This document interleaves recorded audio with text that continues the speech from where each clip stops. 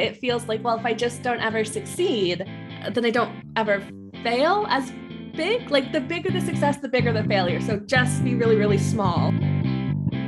Hello and welcome to the Moneymakers podcast.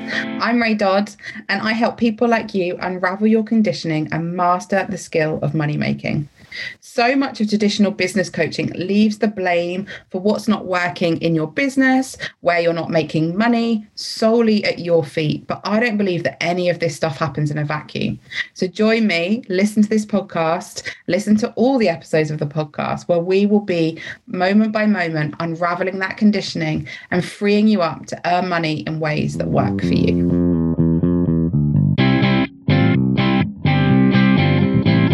Hello and welcome to another episode of Moneymakers.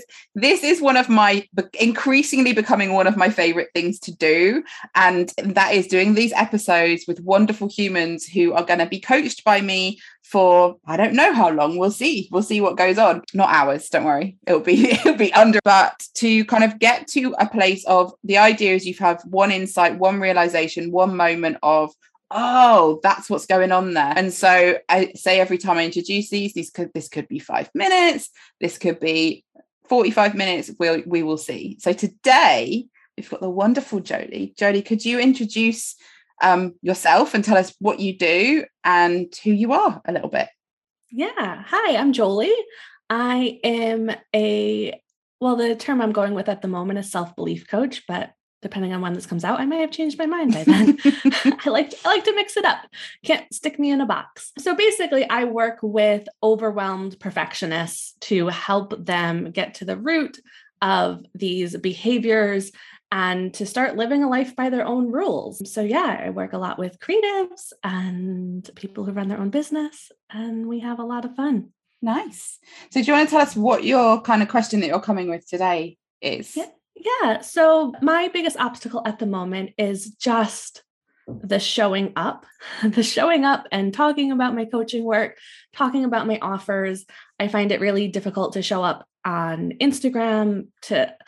It's February when we're recording this. It's February 2nd. I've had a draft of a newsletter sat in my Google Docs for over a month that I have every week. I'm like, I'm going to send out my newsletter. And every week I don't. And so my question, what I have realized through work that I have done on my own and with coaches, is that at the root of all of it is actually just this fear of things going well. I'm terrified by the idea of success sometimes.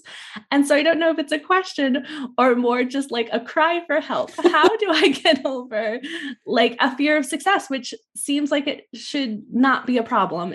It seems like success should be what I want, but I've realized, unfortunately, it terrifies me. I guess the first question, and we were just chatting briefly before we came on, and I said, Jolie was like, I think I might be the only person. I was like, no, I promise you're not the only person who feels this like fear of success. And I don't think it's talked about enough. So I'm really glad you've come with this question. What do you imagine success will feel like?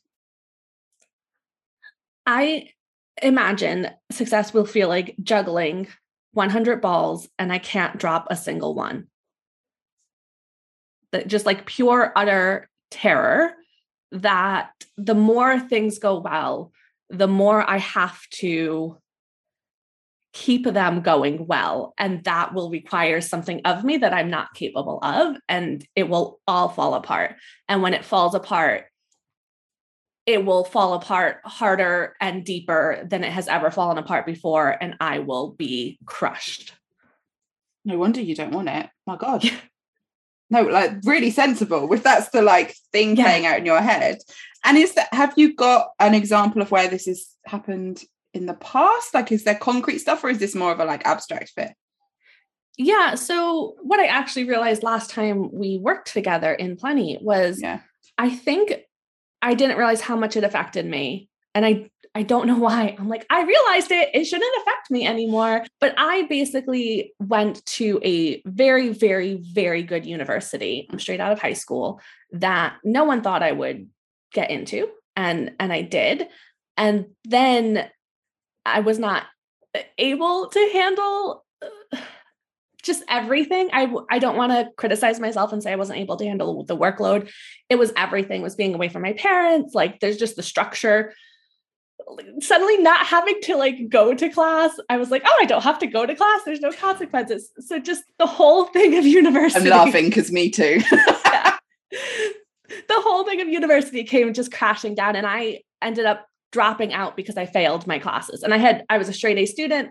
I got like 1 B in my life and was like, never again. And so to fail a class was just like, I couldn't recover from it. And I think that was actually my biggest problem, is that as soon as I failed, like I just basically gave up. I just couldn't come back from that mentally. I didn't know. I was just like, well, I obviously am stupid. So the only solution is to drop out. So that was like my moment of epic failure, where I wanted to work for NASA and be an astrophysicist. And then I was like, cool, I can't do that. I have like crashed and burned. And so I left the country, and that's why I moved to England and did university over here. And in hindsight, it was a great decision. Like, I actually don't think what I was doing and where I was a good fit. I don't think I would have been happy, but yeah, that's like the evidence that I have is like, actually it was okay. Right. But I know the feeling of just like crushing defeat. I have no answer to this particularly. I just find it interesting because what you've described there is kind of more, I would put it more in the, and I'm going to do inverted commas, failure bracket than the success, but it was a feeling that you couldn't handle success and it would lead to failure. I think the success, the way I kind of, I guess, have compartmentalized it or rationalized it, is like the success, like I had gotten my dream, like going into the school was the dream, like that was the big success. And then I couldn't handle like being at that top level. I was definitely like bottom of the barrel in terms of like skill level. Like, yeah. Do you think you really were, or do you think it just wasn't like a good fit? Okay. So like logically, I genuinely think I was, let's just say, the least prepared for, these kids came from schools where they took 8 advanced placement classes, where they did robotics, where they did coding, where they were very privileged, like, and very wealthy kids. And I was the public student who like definitely had like the lowest SAT score getting in there, definitely had like the least just qualifications on I don't know what my recruiter saw in me that they were like, yes, you'll fit in. But I was at a disadvantage in a lot of different ways. And also I didn't know how to ask for help. So like those were the two problems. And I'm sure you've thought of this before, but like if you had been in one of those schools, your SAT scores would probably have been higher, because a lot of those people have private tutoring and, all of that sort of stuff alongside that, right? Yeah, that's true. Yeah. So it's a kind of like, I just kind of want to expand a little bit the idea that like you didn't do well because you were like, I'm trying to think of the word. I want to be really careful to echo your words and not put any other words in your head, but like you weren't, I'm going to put inverted commas again, clever enough. Yeah. But actually, like you've just said, you didn't have loads of the resources they had. Yeah, that's interesting. I actually never really thought of it that way. I never thought of like, how would I have excelled if I had the same background as them? I was just like, well, I'm just not smart enough to have the same background as them. Like if I was smart enough, I would have taken robotics classes on my own. I don't know what I expect of myself. But exactly, like it's just a whole different, it's a massive thing. They had a whole different setup. And also I think they're like, in a way it's kind of like pedigree horses being like prepped all the time for that kind of, does it count as Ivy League, knowing nothing about it? Does. Yeah. Yeah, pretty much. Yeah. Like that's like the thing, isn't it? That's where they're going. Yeah. And I presume it wasn't so much your experience growing up. No one, like genuinely no one thought I would get in. We were just like, none of my teachers thought I would get in, really. It just because it wasn't a reflection of me, just 0.5% of the students who apply get in. Like it was ridiculously competitive. And it was just like, oh, Jolie, you probably are not going to get in. Like, but I did. And so, yeah. I do wonder what that recruiter saw. You know what I mean? Yeah. Like not in a like, I wonder what they saw. I mean, like, I wonder what they saw. this is a weird thing. You can feel free to edit this out. I don't know how applicable it is. At that point in my life, people saw something in me that I didn't see in myself. Mm-hmm. So like because I was valedictorian, so I had finished top of my class. Journalists interviewed every valedictorian from the schools in our state. We live in a very small state. This was like not that many valedictorians. And you all went in like the Sunday paper. There was a big, like the valedictorians of 2004. So anyways, the reporter who came to interview me, it was supposed to just be a nothing interview. It's supposed to just be like, I don't know, a handful of questions. You get like a paragraph. I got a 2-page spread. Like he was so interested in me that like he came back and interviewed me. He interviewed my parents. He like shadowed me at a volunteer placement I was doing. Like I don't know what he saw in me. I remember him being surprised that like I didn't have like a TV. I didn't have a phone. Like I wasn't into like anything the other kids were in. And he was just really interested in me. And so all I can think is that the recruiter for the school, when I had to do my interview, she must have seen something similar in me that was like, this person has potential, or this person is, I don't know, a breath of fresh air is the word that comes to mind. Do you think that's still, are you aware of that in yourself? And don't worry about what, seeming. I'm honestly, no. So like, I'm aware that other people will describe me in a certain way. I'm aware that other people describe me, the lighthouse, beam of light, sunlight, like those are words that people who don't know each other will just independently use to describe me. I'm aware that other people seem to like me in some way. I could not tell you like why, or I always feel like I wish I could just see myself as everyone else sees me, because I just see myself honestly sometimes pretty negatively. But that's cropped up across your life, people responding to you in a way that maybe you don't fully understand, like you don't quite see it that way. And honestly, I think that's part, if we talk about like fear of success, I think that's part of it, because I just think, how can I can't live up to like I'm going to disappoint everyone. Like, if you think you like me, I'm like, yeah, but you like me for like 30 minutes and then you will find out something terrible. You'll find out all of my bad traits and then you won't like me anymore. And then I would rather just not believe that you like me. I'm only slightly chuckling because I feel like you were in my therapy session yesterday. I'm like, what's going on? So I'll take that. Like, no more projecting from me. It's about you, Jolie. So there's a few things. There's a few things here that I want to kind of draw on, because I feel like we've got they seem like two separate things, but I don't think they are. So the first bit, I would say, on one hand, we're talking about avoiding success, but I wonder if the fear is actually that the success leads to a failure, which means you're still avoiding failure. Yeah, actually, I can see that. Because as soon as you said that, I was like, well, of course, because failure is inevitable. Right. You can't succeed forever. You will fail.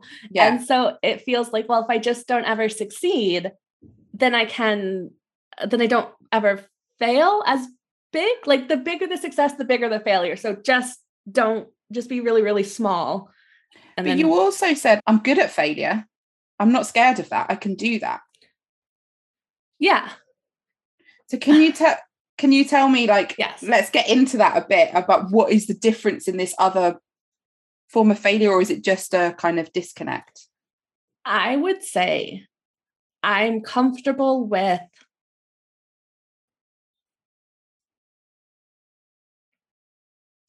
let me think how I want to verbalize this.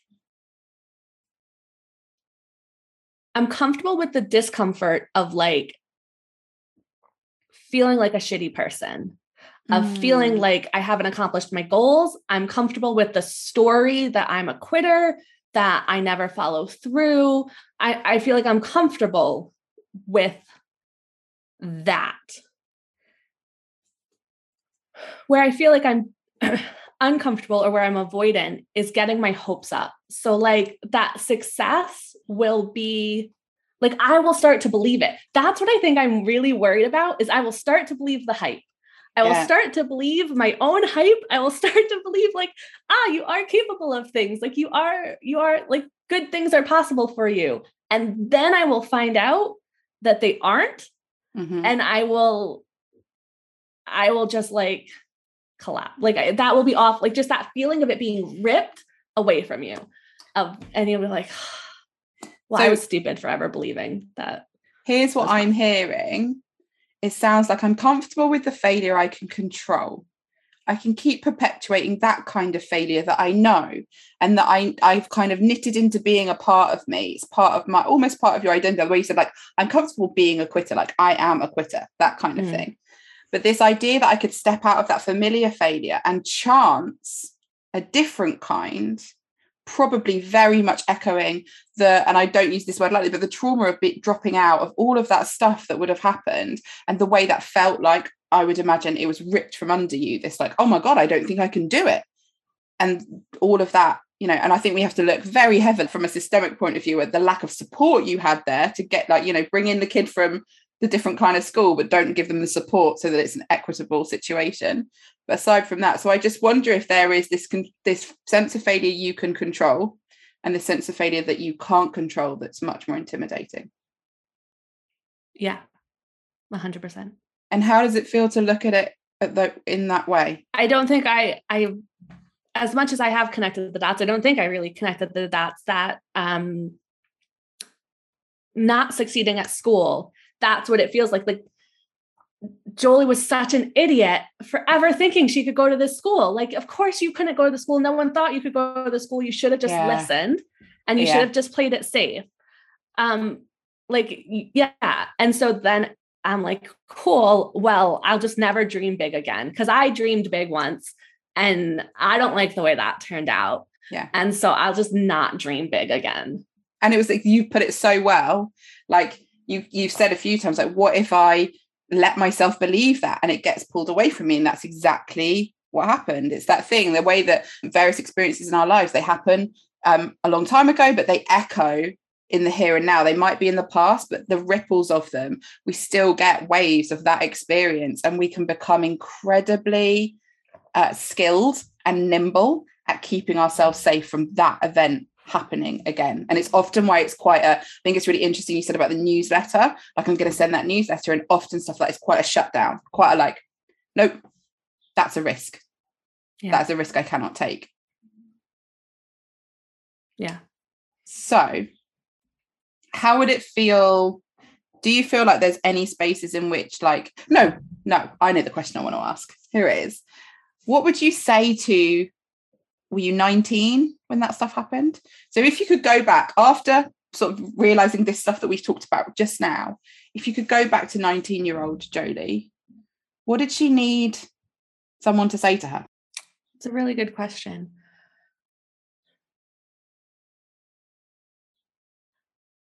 Well, first of all, I think she needs someone to say to her, like, it's okay.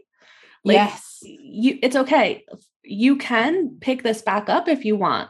I think I felt like I in my first semester, I failed 2 classes. And one of them I will still maintain was unfairly because I got a D, which is not a failure, not a failing grade, but we were on a pass, no fail system. And to get a pass, you had to have a C, which I think is stupid. But anyways, I felt like I was behind already. I had failed 2 classes. I had to resit 2 classes. I'm paying $40,000 a year just for tuition, never mind my dorm. And I just felt like I could never come back from it. Like that I had no choice. Like, I just felt like I had no choice but to drop out. That how could I come back from failing 2 classes? So I think I needed, first of all, someone just be like, it's okay. You failed a class. Like, you're not the only one who failed. I think a third of my physics class failed. It was hard. So it was okay. Like, it was okay to fail. You can come back from this if you want. You're not a failure. Mm-hmm. But I think I needed someone to also just look at me and be like, is this what you want? Like, why are you here? And is this what you really want? Because the classes that I got A's in at my math and science school, I got an A in English and I got an A in my philosophy class. My teachers loved me in both of those classes. I had great relationships with my teachers. I loved doing the work. What I failed was physics and chemistry. Physics and chemistry did me in. So I think I just needed someone to like help me and just be like, what do you really want? Why are you here? Like, are you here because you're proving something to the world? But yeah, I think just ultimately just a hug and being like, it's okay. Whatever you want to do from here, it's okay. You've got this. And I wonder as well if you could have done with someone just really seeing you, like really seeing like, actually, I know that you've got into this amazing school and we're all so excited, or we know that you're this magnetic person and that means that you get these opportunities. But like you say, sometimes I think when people have big energy or it's not even about a big personality, there's a big energy to somebody. I think you get this and I get this, where sometimes people are intimidated. Like I've told this story a few times, but I once went for Reiki and somebody the person delivering went, "Oh my God, your aura is so intimidating." And I was like, I've just walked in the room. Okay, thank you. Nice to meet you. But I think that's an experience. Obviously, that's a very like funny example of it, but that's an experience that people who have that will kind of identify with. And sometimes people mistake that for like, you might get an opportunity, but like you say, it's very easy to get dragged along into that opportunity rather than doing what you want to do. Yeah. Yeah, it makes me sad for my teenage self. So I actually would have been just turned 18 my year there. And I had no support. Like there was no one who would have noticed that I disappeared because I basically, I got in a really bad pattern. Actually, I worked at the museum and I ended up I started out and it was just supposed to be like a Saturday and Sunday afternoon thing. And by my end of my 1 year there, I was like running the museum on a Monday, taking on all this responsibility and was loving it and thriving there. But I had gotten into a really bad cycle where basically I was sleeping in and missing my morning classes and then staying up all night. And it was just a really bad, I was depressed. I didn't have a roommate. I had picked the dorm where you didn't have to have roommates because I was nervous about sharing a room with someone. So like no one noticed. Genuinely no one noticed that I wasn't present with anything. And I wish we had student advisors who were supposed to mentor a group of like 13 freshmen. They were supposed to mentor you for your first semester there they were supposed to meet with you every week. They were supposed to like have basically buy you dinner. So like we would have pizzas. Our mentor did it like once and then never really got in touch with us. And so I'm like, there was no support. And also I just didn't have like family checking in on me. I didn't have anyone checking in on me. And you're right. Like I just needed one person to be like, "Hey, Julie, are you okay?" Like I remember I was sick. I got mono. I forgot I got mono. That's good. Forgot about that. Not a stereotype at all. Yeah. But like, I was like in my dorm. I don't think I left my dorm for like 72 hours. And then I had to like crawl to like my doctor's appointment. Because I was like, I think something's wrong with me. Like my tonsils were so swollen, like I couldn't swallow. It was bad. But like no one noticing you leave you haven't left your room in like 72 hours. It's just like, it's really hard. And so I think if anyone had just seen me and been like, "Jolie, I think you're depressed. Jolie, I think like you need help, support. You need it hurts to admit because I think of myself as like a really strong person, but like, I genuinely think I needed someone to like meet with me every week and be like, "Hey, what are your assignments for this week? What classes do you have to go to? Like check in with me, make sure you're going to your classes." Yeah. I suspect I probably had undiagnosed ADHD, which probably could also have been a problem, but I think I needed a lot more support than I was at all offered and I think you also said about the financial pressure of it. And again, like let's compare that to the majority of the other students there, where that they don't have that hanging over their heads, a lot of them, because their parents can afford it, or even if they are getting out loans and that sort of thing, they're not worried because they've been conditioned to believe they're going to get the jobs. They're going to do all of this. Whereas for you, it was very much more like, is this possible for someone like me? And that is a story that ripples through so many people's businesses, even now. And I will say, I feel that kind of like, I'm not meant to be making this. How am I running a business that's making this kind of money? This was never on the cards for me. Yeah. That's so true, because I didn't even think about it. But I think when I went in for my first year, I don't think I had visualized being there for a second year. Like, I don't think it had seemed possible that I could, because the loans I took out were just to cover my first year. I took out loans. My mom had to take out loans, which was a massive headache. And my dad had to take out loans. And so I don't think I even believed that I could take out more loans for my second year or ask my parents, but I never really thought about it. I never really asked myself, did you actually really see yourself going for another year? I don't think I actually did. I think it seemed so impossible. So let's bring this into now. Yeah. And look at tell me the ways that you are more resourced for things going well now. I have more support for sure than I have ever had at any point in my life. I am going to be 36 this year. And I seriously mean, I have never had as much support as I have. I actually have friends in real life, not just friends who live on my phone. And the friends who live on my phone are amazing and lovely. But the friends who I have in real life are like, hey, Jolie, should we go for a walk? Jolie, when's the last time you left the house? And that's invaluable. I worry a lot about, can I pay my bills? And what happens if I can't pay my bills? And I have a friend who's like, if you can't pay your bills, you will come sleep on my couch and we will figure it out. And as much as my brain's like, you can't sleep on someone else's couch, it's like, okay, I have an actual place to fall, a soft place to fall, which again, I just don't think I've ever had in my life. How am I more resourced? Apart from just having more support, I have more experience under my belt. It's funny because I have been whenever I get stressed, I don't know if you're listening to this, let us know if you resonate. Whenever I get stressed, I go job searching about 2 a.m. What am I qualified to do? And let me tell you, there's not a whole lot that I'm qualified to do that earns as much as my business earns. Yeah. So I'm qualified to do a lot of entry-level positions, and that's fine, but actually it's not going to pay my bills. And so then I go down this spiral of oh my God, I'm 35 and I'm not qualified to do anything. I'm like, but you're qualified to run your business. And you're so good at running your business that as much as I don't understand it, as much as I am how have I made money this month? The fact is I have been self-employed since 2011 officially, pretty much my whole life. I never had a regular job that lasted longer than a year anyways, and never a full-time one. So I've been self-employed my whole life, and my business hasn't paid my bills my whole life because I grew my business alongside raising my boys.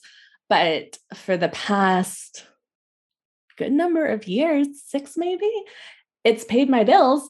And so I'm well, this is what I'm qualified to do. And as much as I don't believe it, as much as I don't understand it, as much as I am so sure it's going to come crashing down next week, next month, 2 months from now, I don't know, but it's definitely going to come crashing down. The evidence says it's not, because the evidence says somehow, Jolie, you're actually quite good at being self-employed.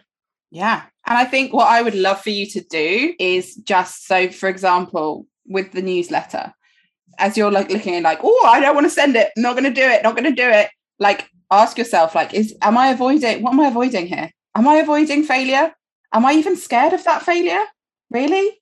Or is this an old situation I'm having? And just notice those things and purposefully gather the evidence to the contrary, but in real time, rather than it's really brilliant. And I obviously encourage you to look at the other stuff, but if you can gather it in real time and go, oh, I just did that and it's okay, I'm safe. And then you literally might have to do it the next time and the next time.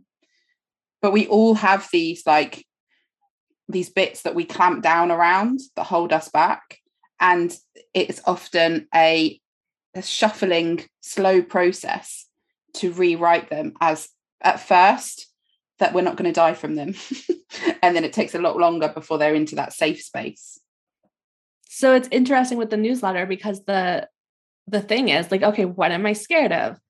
I'm not scared that no one's going to read it or that like, it will just, that's all, that's cool. That's fine. Whatever. It's like, okay, if I send this and then it's like, if people really like it, it's like, I will be flooded with compliments. And then that will just like, then I'll have to do something. I think that's like, it's like, that's actually where I think I fall apart. So I do something and it gets an ounce of positive reception. Yeah. And then I'm like, I have other things to do because I love that. I've got other things to do. Yeah. I think it's that like, now people expect something. Now people have gotten into their head that I'm good at writing newsletters, that I'm good at writing sales pages, that I'm good at coaching. So like, well, I just can't prove them wrong. So I just won't do the thing. Because if I don't ever coach anyone, then no one You're good at it, right? I am really good at it. And I don't know if it, like, maybe you can tell me, is it that you're scared you're not good at it? Is it that you're scared you're not perfect at it? Is it that you're scared you can't sustain it or something else? Like, what is the bit there? I'm scared of the time it doesn't go well. So the failure again. Is it? Yeah, it's really, I see it is. Yeah. In a way that I don't ever think about it. Like, I guess my brain doesn't even want to frame it as failure because that's it. My brain doesn't see it as failure. My brain sees it as inevitable truth. So it's not failure. It's fact. Like it's just that every coaching session that I've done till now for the past 2.5 years, I have somehow faked it. And somehow like, it's just gone really well. But because I have low self-worth or just am waiting for the truth that I'm failure, like to come out, that it doesn't feel like a failure. It just feels like, does that make sense? It just feels like being exposed. Like I'm waiting for the coaching session that exposes me and that then I'll have to reframe how I think about myself. Like it's that thinking that I'm good at something is so fragile and still so forming that it's like, I have to protect it. I have to protect this belief that I'm good at coaching. And the only way I know how to protect that belief that I'm good at coaching is to not ever gather evidence that I'm not good at coaching. Yeah. And the way to do that is to not ever coach. So I wonder if we could, because I don't know if the perfectionism thing comes in particularly, but there does seem to be there doesn't seem to be much room for making a mistake. Yeah. So I wonder if you could work on reframing what it means to be a good coach. Because I don't think it means, and I don't think you really think it means either. I can see Jolie's like nodding, like, no, I don't really. Like, I don't think it means never making a mistake. Like, we know, so Jolie will know this already, but part of coaching is sometimes offering out the wrong word. Like, that's part of the process. So Jolie might say something to me. And in fact, I can think where this happened in the last episode of these I did, where I said to the person, like, it sounds like you feel lonely. And they were like, no, I feel more isolated. Like, part of it is getting it a bit wrong so that the client can get it right. Yeah. So I know that it doesn't have to be this like perfect art. So I wonder like how that could expand your sense of this messy, and I don't think it's even useful to call it success. Like this maybe we can completely just bin the idea of success and you're just moving into more of what you want to do. I think is what it is. Right. Like I'm moving into believing that I'm good at things. Yeah. And even, tied in with like the whole success thing, right? Like I'm good at having money. Like I don't believe I'm good at having money. I think I'm really wasteful with money, that I make bad decisions with money. Of course I do. I spent $40,000 on a stupid year that like didn't add up to something, right? I'm still paying off my student loans. So yeah, so it's self-worth that like, well, it's safe for me to have lots of money. I will be responsible for that. Yeah. It's safe for me to have success. I won't dynamite it at any moment. So it's like, it's that. And as I was saying it out loud to you, I was like, oh, this goes back to the whole, like, I contain multitudes thing. Yeah. That I love that so much. Yeah, I can be a really good coach. And also I can have a client who like doesn't like me. Say it again. Yes, you can. Yeah. Yeah. I can be a really good coach and have a session that doesn't go well. Yeah. And be a really good coach and have a client who's like, I actually feel like that was a waste of money. Yeah. Like I don't have to micromanage everyone's feelings and make sure that everyone feels really good, because that's the only way to like have my self-worth. If everyone else feels really good about me, then my self-worth is safe. Is a really crappy way to run a business. And I think it's an impossible way to run a business. I also think when you have that, you know, that kind of the big energy thing we were talking about, it's a really unsafe space to be in, because you are going to, people are going to love you or not so much. Yeah. I'm not, everyone loves Jolie. I'm mainly talking about me. No, but you know what I mean? Like, I have had in past businesses, I have had people, or past iterations of my business, I've had people who didn't like me, who really made sure that I knew they didn't like me. And that was so hard to be like, oh. And if your opinions are based on yourself, are based on what their opinions are, it can be a very strange place to be in, because either you are the best thing or you are the worst. Yeah. And it's why it's important for everybody. But I think for the people who have that experience, and some of you are going to be listening to this going like, I don't know what she's talking about, but the people that know, you'll be like, oh my God, I really get that. It's that, like, it's why it's so important that our sense of worth comes from us. Yeah. Because it isn't like, while it can be amazing when people are like, you're amazing, it can also, you can feel like, but what did I do for that? Like, why? Yeah. And it can feel like, oh, but I'm not amazing to them at all. They really, really suck. They're not getting it. Yeah, I'm laughing because I have written this Instagram post before that in order to stop caring about the criticism, you have to stop caring about the praise. Yeah, that you can't be attached to either of those things, because they come kind of hand in hand. And you're absolutely right that that's the whole sense of success that I can control, or failure that I can control, is like feeling like I can control what other people think about me, but like actually I can't. And that's what terrifies me, that on like a deep level, I know I can't control and make everyone happy. Yeah. So it's just like, well, just be really, really small. Because if you have like just 2 people who are looking at you, I can probably keep those 2 people happy. But if you have like 1,000 people looking at you, I was watching a clip of a musician playing a concert. And I got that feeling of like, oh my God, so many people are looking at her. And it was like really interesting to be like, I don't think I want success. I don't want that many people looking at me. But I can see it's because like, because not everyone's looking at her thinking she's amazing. Not everyone looks at Taylor Swift and is like, she's the greatest pop star singer, look at Damon Albarn of all time. Damon Albarn did it just like last week, didn't he? Saying she didn't write her songs. Like, exactly. And she's experienced it enormously. And yes, I know, Jolie, that your feelings about her are enormous. Like, and that's it. It's this thing of, and I do think when you have that unquantifiable something that people respond to, it can be a very strange feeling. And I don't actually think it's useful to completely, I think you can trust that it exists, but I like to just let it be. Like, I don't want to hide it anymore, but I don't really want to question it. I'm just going to like let it be there. Yeah. Yeah. That makes a lot of sense, to stop sort of believing like there's a secret something about me that I don't know. Yes. And just being like, it just is. It just is. Yeah. I don't have to figure it out. I don't have to like find the formula so I can keep repeating it. Yeah. I just need to actually just do my work. Yeah. Yeah. One foot in front of the other. It's there anyway. Everyone's seeing it. Like, everyone's seeing it and you're not. Like, that's why you get those reactions.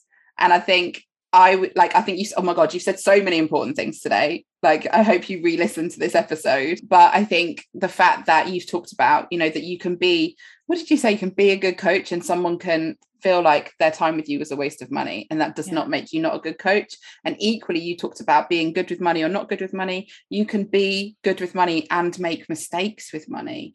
With all of this stuff, you can be successful and feel like a failure, and you can be a failure and feel like a success. Like it all is all over the place all the time. So thank you. How are you feeling after we've talked about all of that stuff? I feel I did not think that those were the dots we were going to connect, but I feel really good. I feel like, okay, I have more understanding than of this, like of the roots of this problem. And it's not like, we have just, ripped it up completely and it's fine. But it's like, okay, I have more understanding. And I feel like,